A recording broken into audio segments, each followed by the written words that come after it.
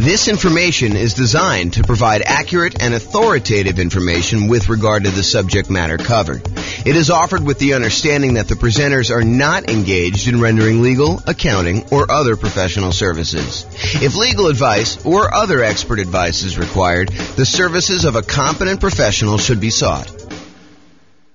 Welcome to the Simi Valley Real Estate Investing and Real Estate Financial Planning Podcast. Learn all about investing in real estate in Simi Valley, California, with a combination of real estate financial planning and modeling with numbers specific to Simi Valley, plus syndicated, more generalized recordings of live and pre-recorded real estate investing classes, not all of them specific to Simi Valley. Be sure to stay tuned after the podcast for a message from our sponsors. The following is part 4 of 6 parts of the class Overcoming Obstacles for Real Estate Investors. Be sure to check out other parts published as separate episodes. All right, let's talk about qualifying for loans. We're going to talk about a couple different things here related to this. So, first part, income to qualify for loans. We're probably really talking more about debt to income ratio. Maybe you're talking about just raw income, but in most cases, in order to qualify for a loan, you're talking about the debt to income ratio. So how much debt you have compared to how much income you have, and the debt would include the property you're buying. So really it's income and debt. Bring in a partner that has the income to qualify for loans. For example, you could do a straight up partnership, or maybe you're doing nomad by proxy where you're having mom and dad have you move into the property, or maybe you're the one that's kind of able to have someone else move into the property. In order to do that, maybe you're using some of their income. Creative financing. So all the different creative financing strategies that don't require you to qualify, things like buying properties subject to, or buying properties on a lease option, or getting owner financing. A lot of these do not, just like by law, like it's not by law, but by like the way that the company does business, like the banks, they're not going to require a debt to income kind of qualification thing.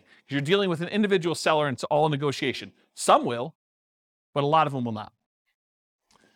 So all the ones that do not require income qualification, like those. You can improve or change your job.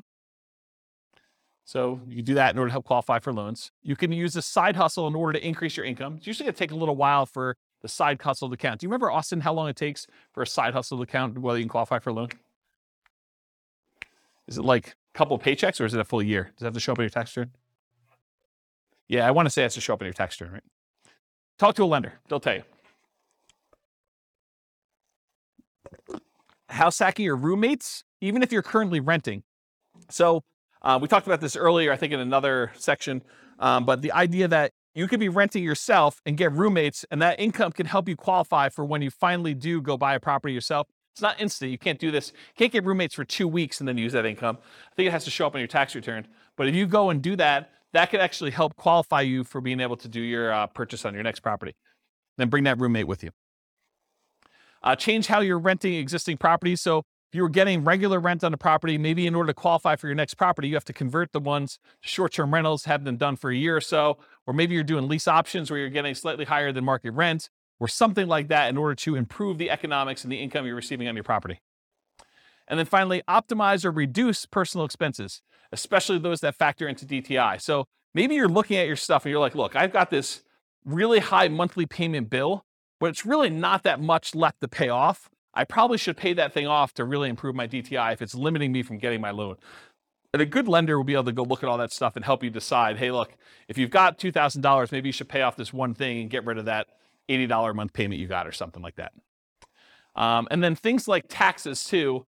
If you go ahead and optimize your taxes, if you're constantly trying to make sure that your property taxes are minimized and your other income tax and stuff like that, that could actually help you qualify in some ways. Any questions on income to qualify for loans? Yeah.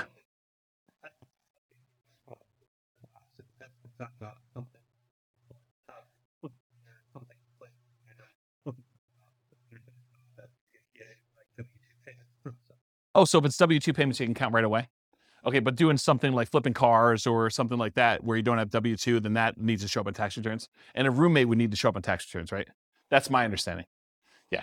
Go check with your lender just to make sure. What's up? Yeah, I think that sounds right to me, although it could be loan specific for all I know.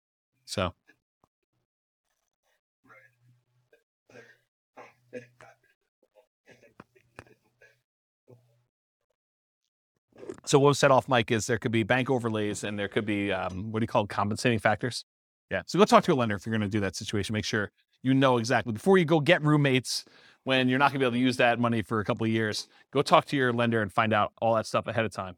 And a lender would absolutely love to talk to you about those questions, provided you're going to use them in the future, even if it's a year or two in the future. Any questions on this? Cool. Credit score to qualify for loans. So obviously, actively improve your credit, right? Make sure you pay your bills on time. Work on things that you have credit blemishes for. Go fix all that stuff. We did a whole class. I probably need to get Jason to come back and do another class on improving your credit score. Anyone happen to see Jason's class on improving credit? You guys were around for that? Was that pretty cool? Yeah, so Jason did this. Maybe I'll even publish the class that we had on there to the new podcast. But Jason did this like ridiculously crazy deep dive into how to improve your credit, which was, I mean, I had low expectations going in, not because it was Jason, but just because it was like credit and like, I'm like, what can you do? But he had some really crazy, interesting stuff in there, which I was very surprised to hear about. So maybe I'll go publish that one. But actively improve your credit. Bring in a partner that has credit to qualify for loans. So if you don't have the credit score, bring in a partner, or maybe you do Nomad by proxy where mom or dad or grandma and grandpa actually help you buy the property. You move in, you live there for the year. They only have to put 5% down, or maybe you only have to put 5% down, and you overcome the credit score issue by doing that. Creative financing and other real estate strategies that do not require income qualification, in other words, credit score. So if you're doing wholesaling or wholetailing, or you're doing real estate brokerage, all those I kind of put in the same bucket. They're kind of like making immediate income by helping people find a property to buy. It's kind of the way I describe it. And depending on whether you're flipping your own personal property as a contract, wholesaling or wholetailing, or whether you have a real estate license and you're being paid a brokerage fee to represent one side of the party or act as a transaction broker and get paid a commission to do that. Those are the kind of two different variations of that. Partnership flips and regular flips. So partnership flip is where you have the seller of the property remain as an owner of the property. They leave their loan in place and you kind of coordinate the repairs, and then you guys sell it together and you agree to split the profit on that in some equitable way, whatever you guys negotiate. And then regular flips is where you acquire the property, you do all the work that needs to be done, you resell the property. Sometimes you could do those with hard money loans where it's not required. If you're doing the partnership flip, there's no loan to get. So it's really the seller keeps the same thing, so you don't need a credit score at all. And when you're doing regular flips, it could be a hard money loan or something like that. Or you can pay cash. Already mentioned partnerships. We'll talk about that. Lease option family. So you agree to lease a property with the option to buy it. A lot of times those do not require a credit score in order to do those. Owner financing. And by lease option family, I mean lease option, lease purchase, rent to own, all those things in there, that kind of family thing. Any owner financing, seller may or may not require you to have a credit score, may not have a minimum credit score, may not require a credit score at all in order to do the loans for those. Buying properties subject to or on wrap financing. Those may not require a credit score at all. And then doing the option and option auction strategy, where you just get an option to buy the property, and then you do a 5-day bid sale in order to sell the property in 5 days with the option auction. Any questions on credit score? Oh. Yep. It would change theirs. Yeah, because it would show up on theirs. And depending on how you structure it, it may actually impact yours. Depends on how you structure the entity and what's happening. If you make an LLC and you go to a portfolio lender, it may not impact that at all. If you're not on the loan, the one signing for it. So, all right, any questions on this? Sweetness. Loan spots. So I'm not sure if you guys know this, but the number of spots has changed throughout the years from my understanding. But right now, I'm pretty sure you can have 10 loans on your credit report before you can no longer get conventional investor loans. You can still get owner-occupant loans. You can still buy a 5% down property with loan spot 11 or loan spot 12 or loan spot 13 as long as you can qualify. But for doing additional investor loans, they're not usually allowing you to do more than 10 loans. They won't allow you to do loan 11 or greater as an investor once you already have 10. So that's the way to describe it. And go talk to a lender if you want more details on that. So once you get to the point where you've used up all your loan spots, this becomes a challenge. It becomes a challenge for a lot of folks. So how do you deal with this challenge? Well, one thing you can do is bring in a partner that has spots for loans. So do partnerships where you bring in loan partners and maybe you provide the down payment because maybe that's not a challenge for you. Or maybe you do Nomad by proxy and you have other people getting involved with those and buying the property that way. You could get portfolio loans. So this is the solution I think a lot of investors go to. They'll go to a local bank that does portfolio loans, that they're not doing conventional financing. They're keeping the loans on their books and they will allow you to do loans. Typically, the problem with those is most of the portfolio lenders that I know are not doing 30-year fixed rate financing. They're doing a 30-year term, but a lot of the loans are variable. And it could be, they're fixed for 5 years and then they become variable. But the challenge is that they're not 30-year fixed rate financing loans. The local company that I know that does a lot of portfolio loans, they do have a 15-year fixed rate financing loan. So you can get 15 years with fixed rate, but then the cash flow on a 15-year fixed rate financing loan usually is much worse because your shortened amortization period really impacts your cash flow on that. So just something to consider if you're doing those portfolio loans. That's why the 10 loan spots for these loans is so important to be able to get 30-year fixed rate financing. It's kind of an important thing. Get creative financing. So you can do all the stuff we talked about in the creative financing class, subject to lease option, lease purchase, owner financing, all those that don't require any type of income loan qualification and don't use loan spots. You could change the strategy to one that does not require loans at all. For example, buy with a lease option. You're not getting a loan. You're leasing the property and then you have an option to buy it. Or buy free clear properties. Save up all the money you have in order to buy the property free and clear. Or do subleases. You lease a property and you have the ability to sublease it. You could also pay off existing properties that you own to free up loan spots. So work toward paying off the property, maybe your lowest balance loan, so that it frees up a loan spot, and then you could use another 30-year financing spot to do that, then pay off another one, then acquire the next property. So you could sort of use this it's almost like the debt snowball, except I guess it is a debt snowball because it is debt, it's mortgage debt. So you're using all the properties and maybe extra income in order to pay off one loan, get it down, become free and clear. Then you only have 9 loans, and then you go buy your 10th property, and you kind of keep repeating this until you get the ones you need.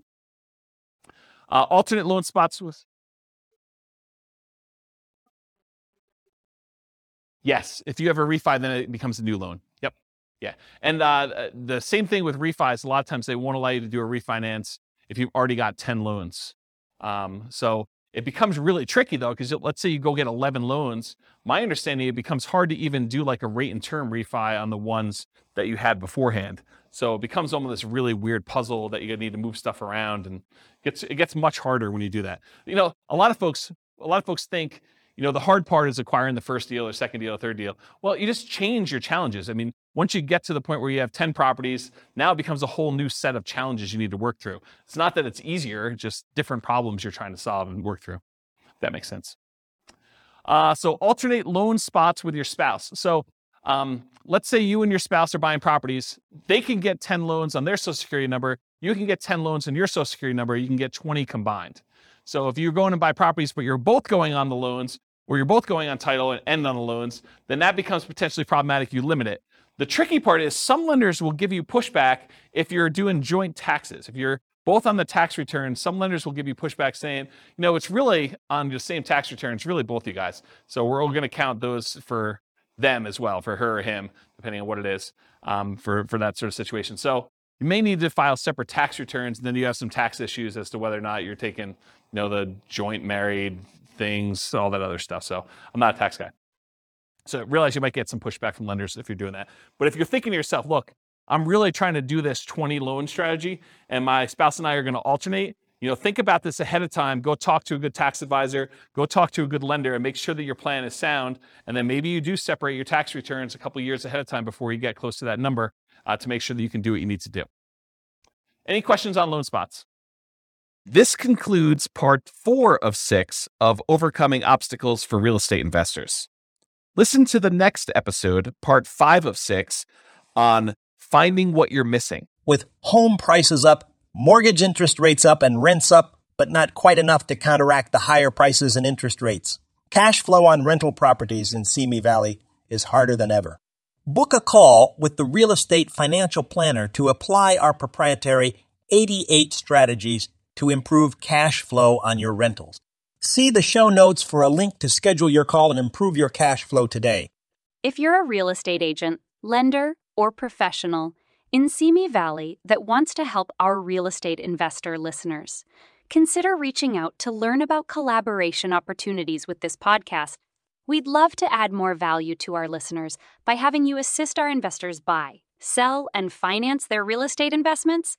See the show notes to schedule a call to discuss collaboration opportunities.